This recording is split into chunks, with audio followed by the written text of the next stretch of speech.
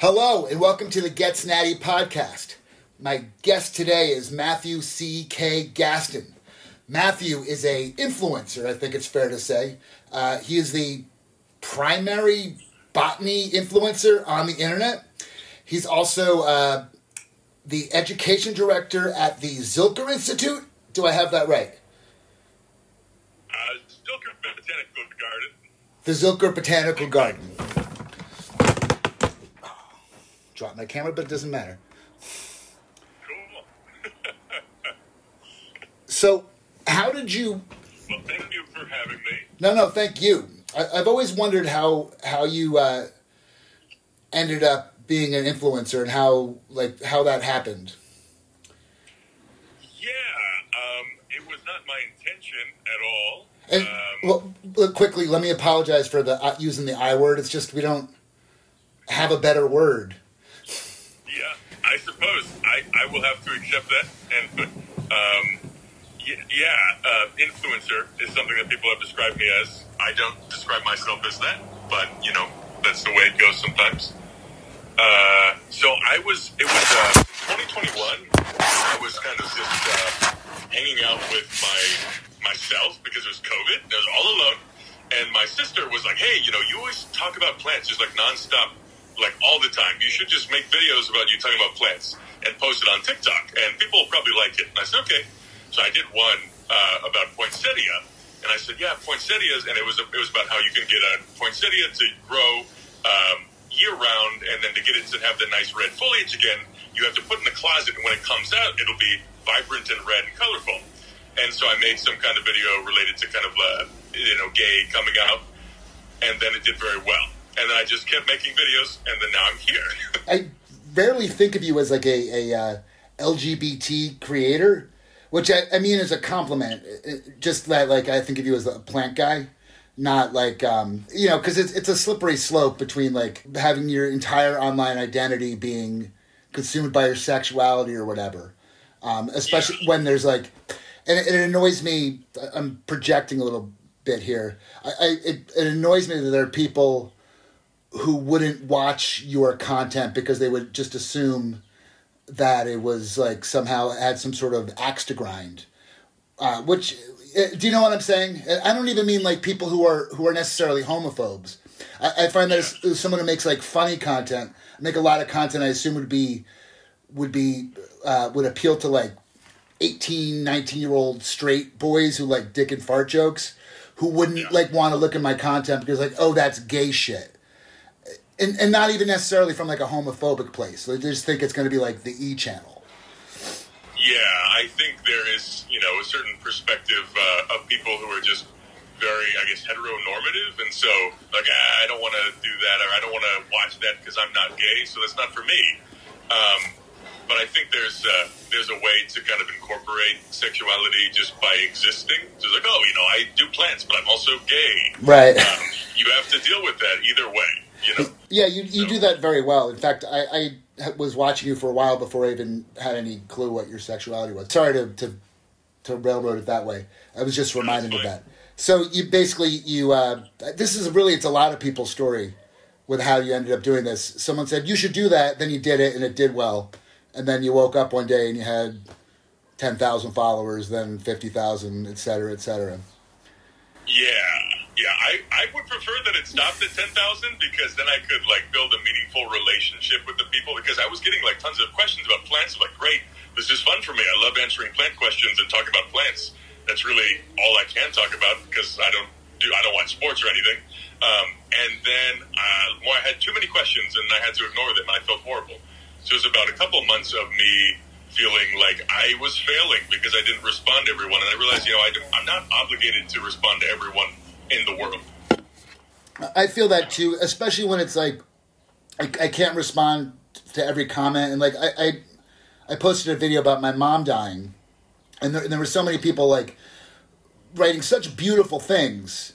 And I know the size and power of my feelings. It's just as true for them.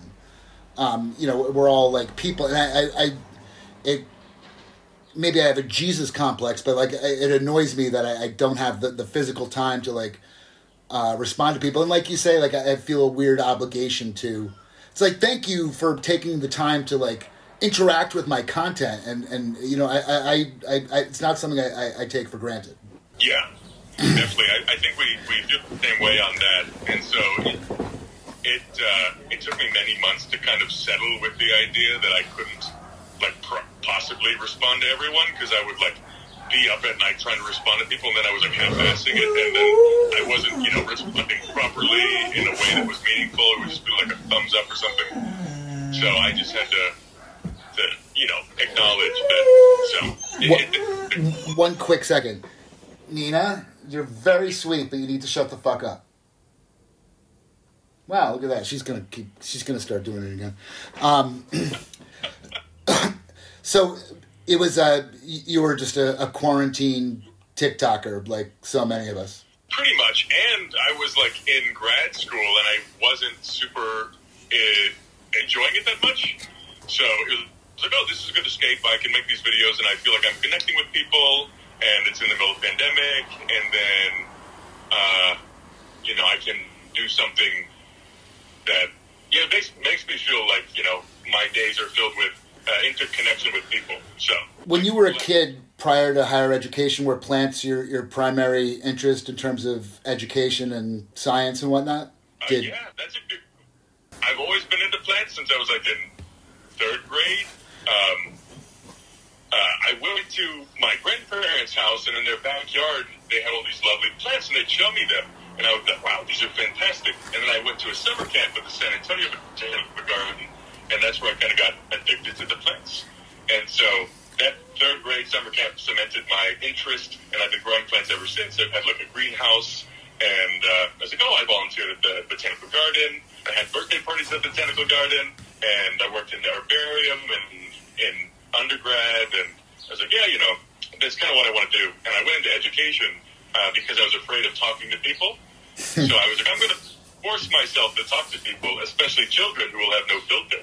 And I really enjoyed it because I was able to help people, you know, appreciate plants, which I had already, you know, appreciated significantly, and most people didn't even know they were alive. So, yeah, I'll be honest, like, I would consider botany about the least interesting thing on earth, to be quite honest. Part of it's like I grew up like in a like leafy suburbs in New Jersey, like in the woods, and my mom like would garden, and I fucking hated it, and I just resented it. But this is to your credit as a creator, or even as an educator, or both. You are really able to present ideas about botany and present them in an interesting way. So that's cool. I always say this. You did I forget the name of the plant, but you did a video about, I think it's one of your more successful videos all time. You did about a mustard seed that is the same plant in many foods we eat, going back to, which I found to be one of the most fascinating things I've ever seen. Just as like I'm a curious sort. I like history and you know, the social sciences and yada yada yada, and you know, how that like intersects with anthropology, history, economics. It's just absolutely fascinating. What's the name of the plant, so I could put up a picture of it?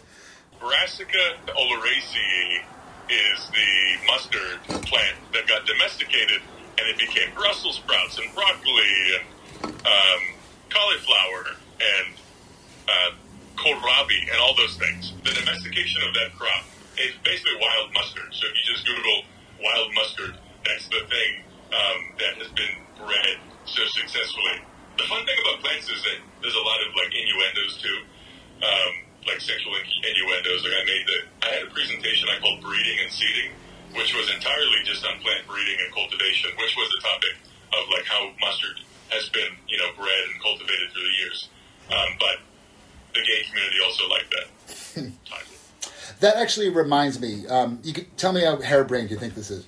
I'm an atheist, but I'm not. I'm not like a militant atheist. I actually don't have that much quarrel with religion.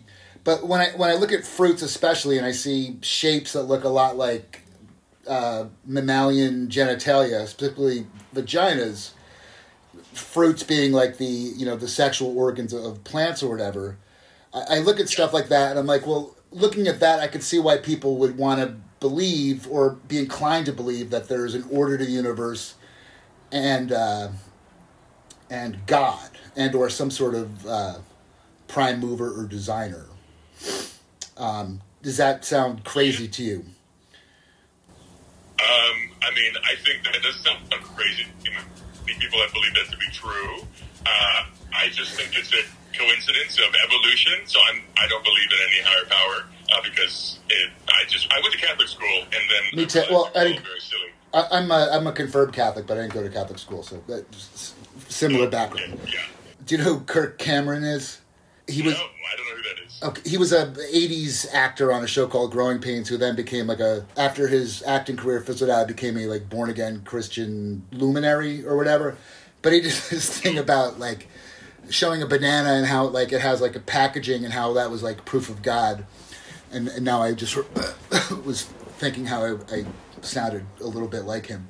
Yeah, I mean, it's interesting. I mean, so I can think of a lot of flowers that look vaginal, and they're even called there's one flower that is called, the genus is Clitoria, because it looks like the part of the flower looks like a clitoris on the vagina, and it's perfect for bees. Bees love to go inside and collect pollen.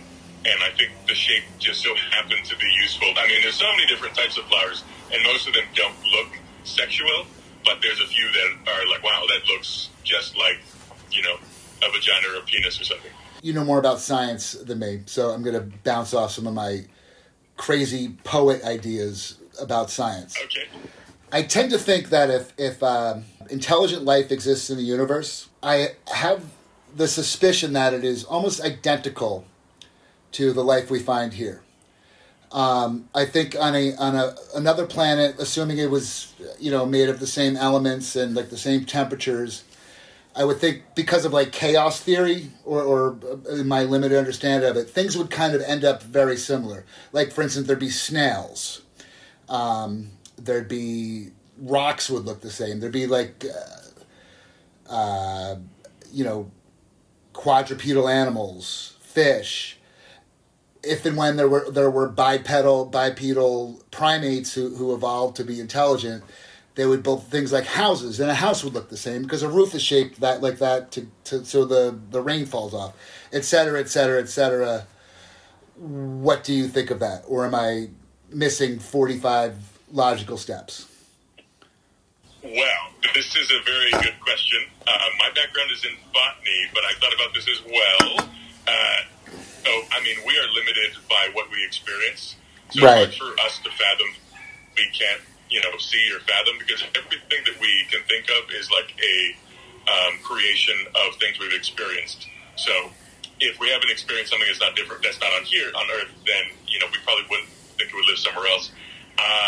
Based on convergence, this is an idea that is supporting your proposal, is on Earth we have convergent evolution, which are that, we have different organisms end up taking the same form or shape or functions or based on the environment and what they can select for.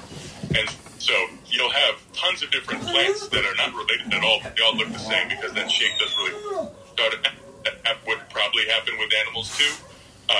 But the environment is probably what would dictate what things would look like and what would survive. So I would say the house example is that the roof would look that way because you're trying to, support, some type of precipitation coming off of the roof. If there's no precipitation, not have a roof that's sloped.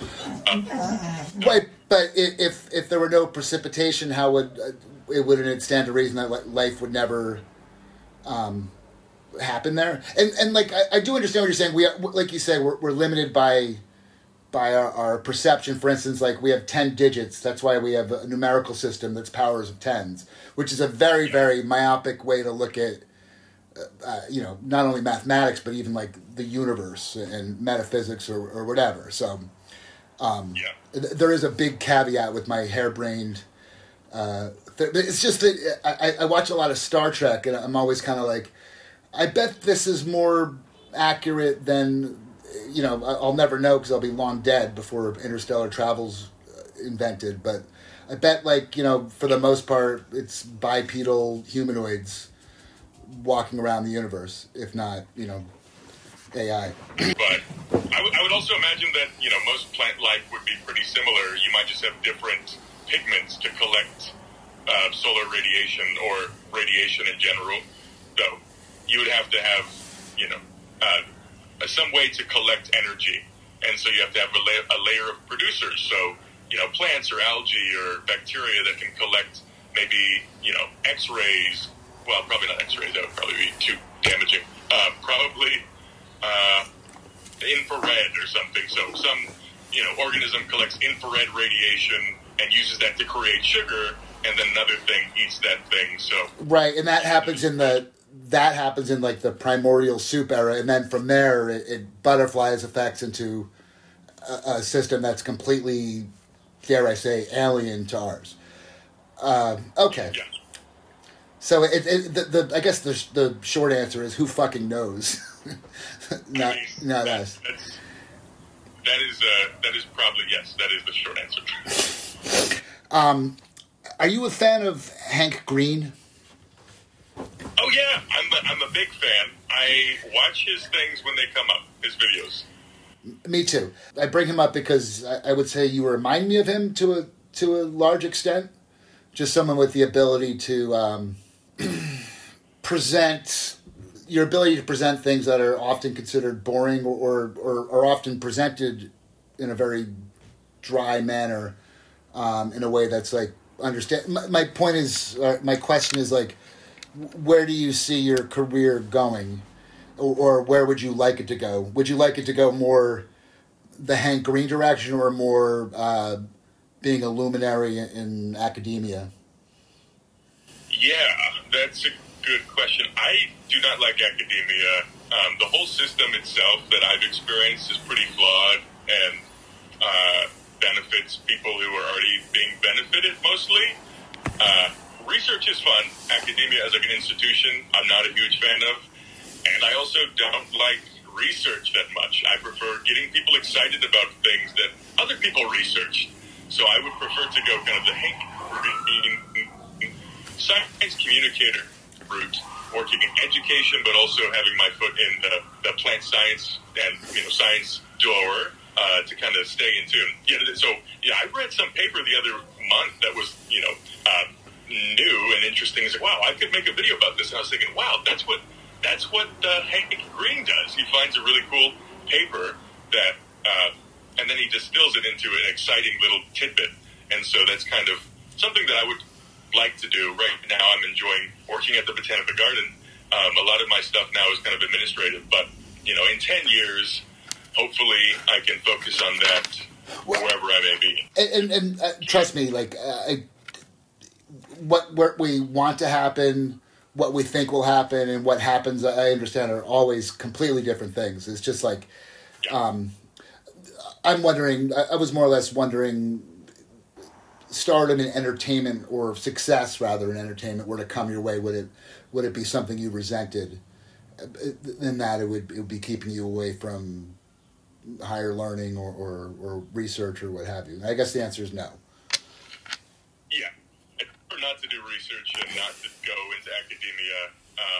I left it because I wasn't a fan, and so I'm happy with what I'm doing now, which is people learn. One sec, my dog. One thing we have in common is we are both in relationships with influencers in a public manner. How do you find that? I think interesting because Omar will start making TikTok. I have no idea, and I just kind of go along with it. And he gets recognized, and then I get recognized. But because my stuff is more topical, and we end up going to plant places, I end up getting recognized more. So I think sometimes like, oh, wow, like you're famous. I'm like, no, I'm not famous. It's just I talk about plants, and we're at like a nursery, so you might have one person that knows me. But he has twice as many followers as I do, and he's I think it's good. I mean, it's good because we both understand kind of how things operate and like making content. Well, were you both? You both were successful content creators before you started dating? Yeah. Okay. We met on TikTok. Right. Yeah. It's more or less the same for Josh and I. Didn't meet on TikTok, but like from the get-go, that was it's not like it's something that like happened. It was something that was from the get-go. Yeah. Has it?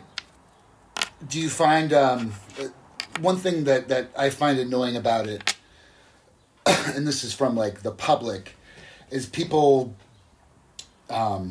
People will see 8 seconds of your life and then kind of concoct all sorts of harebrained stories, which I guess is like common to like any kind of parasocial relationship. But it's like I'll be doing a live stream and someone will be like, "Where's Josh?" And I'll be like, "It's 11:30 on a weekday. It's very, very normal that we're not together."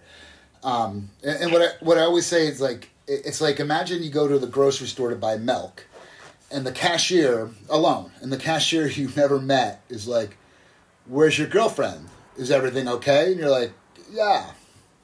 So, I can totally relate to that because Omar and I would do like a couple live stream together, and then every time he or I would live stream independently, they're like, "Hey, where is your partner?" You're like, "Oh, he's not here right now." And then half of the comments would be like, "We want to see Omar." Like, okay. Yeah. And of those comments, I would say 30% of those are just trying to get under your skin. And the other 70% are people who are like Matthew and Omar super fans who are there for Matthew and Omar, not Matthew or not Omar. What I always say is like, there's, in terms of like publicly, there's 3 entities in my relationship. There's me, the individual, Josh, the individual, and then Josh and me. And all 3 of those things have like, there are people who are primarily into all 3 of those different things. So. Yep. I mean, I saw your videos when you were reviewing the fast food. Yeah. They're so funny. I love those. And that's very different than what you do with Josh. Well, the thing is, I kind of stopped. The reason I was doing those, like you, during the pandemic, I'm like, what the fuck am I going to do? So I'm like, I'll start like a fitness channel where like the deal is flexible dieting. And like you can eat, you can be lean, and you can eat like junk food once a day, like you can incorporate into your diet. But it was really just an excuse to have something to talk about, and like the item I'm eating would do half the writing. It just got to the point though where like I don't know if I could make any more jokes about hamburgers or fucking candy bars or whatever. But thank you for saying that, because sometimes I miss it, but like. I don't miss, like I have, not like I was saying anything important, but like I have like nothing left to say about that stuff. It's part of the growing, and that was a period that helped you grow and get to a certain point, and so. Absolutely. And I could still like go to that well from time to time. Speaking of fitness, you're obviously someone who lifts weights. How long has that been part of your life? I started lifting weights when I started football in 8th grade, so I've been doing it since 8th grade, mostly because I didn't want to get hurt. So it's like I need to be bigger and stronger than everyone else. So, yeah, and I've been working out ever since. But then football, I don't know. I'm not a huge fan of football, having played it. My knee hurts, my shoulder hurts. I'm like not that old, so it's like, okay, I don't know if it was worth it, the 5 years of football to, have knee pain. You were a linebacker? That's my guess. That's a great guess. I was defensive end most of the time. Really? You were? Yeah. Were you a thicker boy in high school? I was, but not as thick. So, like, our school was a small, like, private school, so we didn't have anyone that was actually big.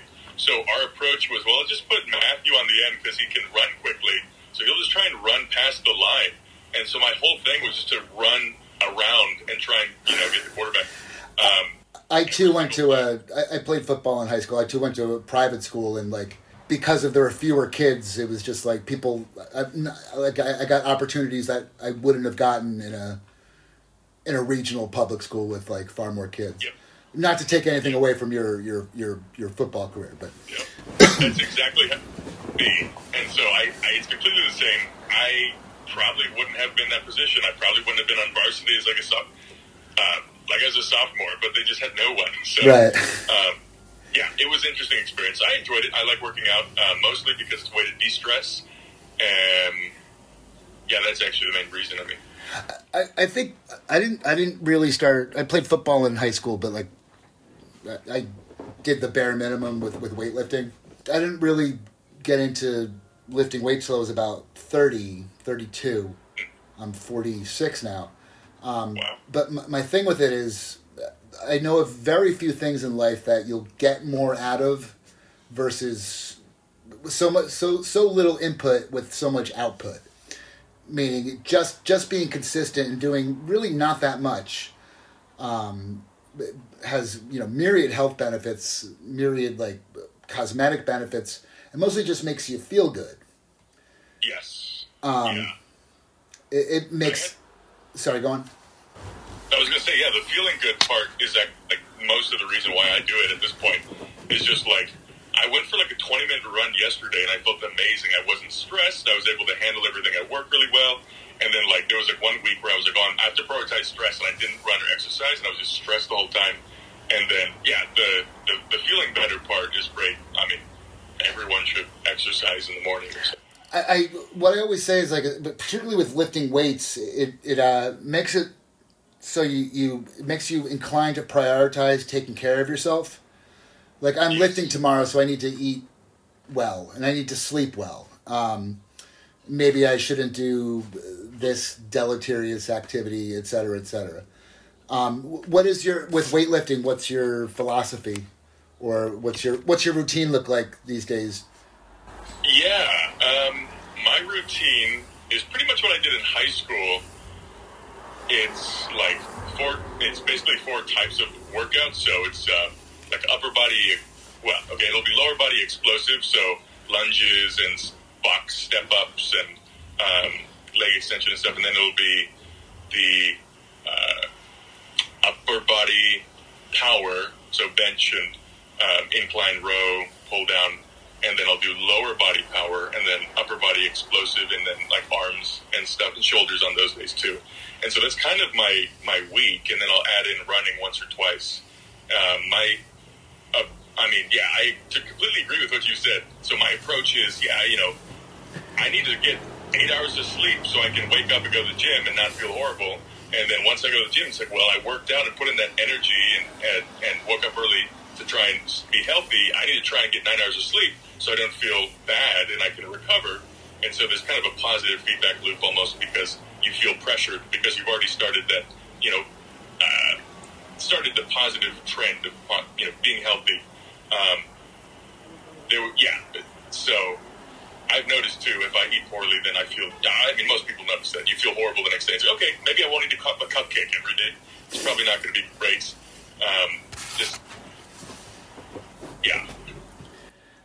You're someone, I would say, that's just about at your natural limit for muscle. How do you find sticking with it when when really at this point for the rest of your life it's just about maintaining what you've got until you start losing it? Do you find it tough or to contend with that? No. I'm perfectly content with the way things are going and the way things will become, mostly in that the reason I exercise is not to get bigger and bigger, but mostly just to feel good and to kind of de-stress. Right. I've hit the point where it's like I go to the gym, I'm listening to like classical music. It's like super chill. Like I'll take a little bit of pre-workout to drink coffee before, but I'm not like, destroy myself. It's mostly therapeutic at this point, and it's only just to make sure my mental health is okay too. I mean, it helps me relax so significantly that I'm okay with that. And also, I think that I watched some video with Neil deGrasse Tyson. He was explaining a poem that he really liked, Desiderata, I think is what it's called. It's a poem from like the 1920s or 30s. And there's a section in the poem where they're describing that you have to accept the coming of the years and basically the way that life works. Is like, as you get older, certain faculties will decline. You have to accept that. And then I was like, yeah, that's the way it goes. And as I've started getting older, I've realized, well, I have to accept the coming of age here. And so I can't, sprint as much as I did, because then I will have zero energy the rest of the day. Aging sucks, but, what are you going to do? I've actually found with lifting weights, like, I don't care about losing muscle anymore, and I certainly don't care about putting it on. Because, in fact, like, I don't want to, like, this it sounds kind of douchey, but I'll just say it anyway. Like, I've accrued so much muscle that if I want to look like not a beefy meathead, I have to be very, very lean, which fucking sucks. And, like, right now, I'm not, if I'm at, like, 15 to 20% body fat, I look, like, very fucking big, and, like, suits don't fit. So I'm like, do you know what I mean? You start getting that, like, boxy look. So I'm like, I would be just fine losing 10, 15 pounds of muscle, particularly, like, in my back and whatever, and my shoulders. Because at this point, like, I don't, at this point, I'm doing it to feel good. So I hear you. Like, once you stop, like, chasing, like, progress with it, like, your first 10 years doing it, a lot of it's like, oh, I'm going to be able to lift this much. It becomes a lot more. It becomes different once you run out of, like, you can only, like, you can only linearly progress so much. Like, I'll never be able to, because of, like, the way my body's built, I will never be able to bench 4 plates. Just couldn't happen. I could take all the drugs in the world. I could dedicate my life, but because of, like, long arms and leverage, it's just something that couldn't happen. I don't know what my point is with that. My point is, like, you reach all sorts of limits with it, whatever, and there's no, like, and you learn that it's not about progressing after a certain point. Basically my squatting ability has declined just progressively, but it's like, well, I can still walk and I feel better, so I don't need to be squat, 400, 500 pounds. I'm perfectly good doing whatever I'm doing. I stopped squatting and deadlifting during the pandemic because I didn't have access to a gym, and I gotta tell you, I never started back doing it again, and I feel great. I'll get under 2 plates sometimes and just do, like, a quick set of 10 to make sure I can, still lift. But, like, nobody cares how much you lift. They care how big your arms are. Not to be crude. I was trying to explain. My nephew's getting into it. He's like, I'm about to deadlift 350. I'm like, cool. Nobody cares. It's like talking about fantasy football. It's certainly. I'm bisexual. I can certainly tell you that girls don't give a shit how much you lift. And I would honestly, like, I would have to imagine it's the same for gay men. Like, cool, bro, you lift a lot. Well, Matthew, this has been a fantastic podcast. Thank you for A, coming on, B, for being outside, because that looks fucking amazing. Yeah. What I have is I'm filming myself on another camera. So I'll kind of, like, overlay the two. It's gonna look real, real nice. Cool. That sounds good. Do you have any? Where can the people find you? Well, thank you for having me. People can find me on Instagram and TikTok and Twitter. It's MCKGASTON. That's just my name with another letter in between it. So there'll be like links on this video. Actually, one more question. Have you thought about starting a YouTube?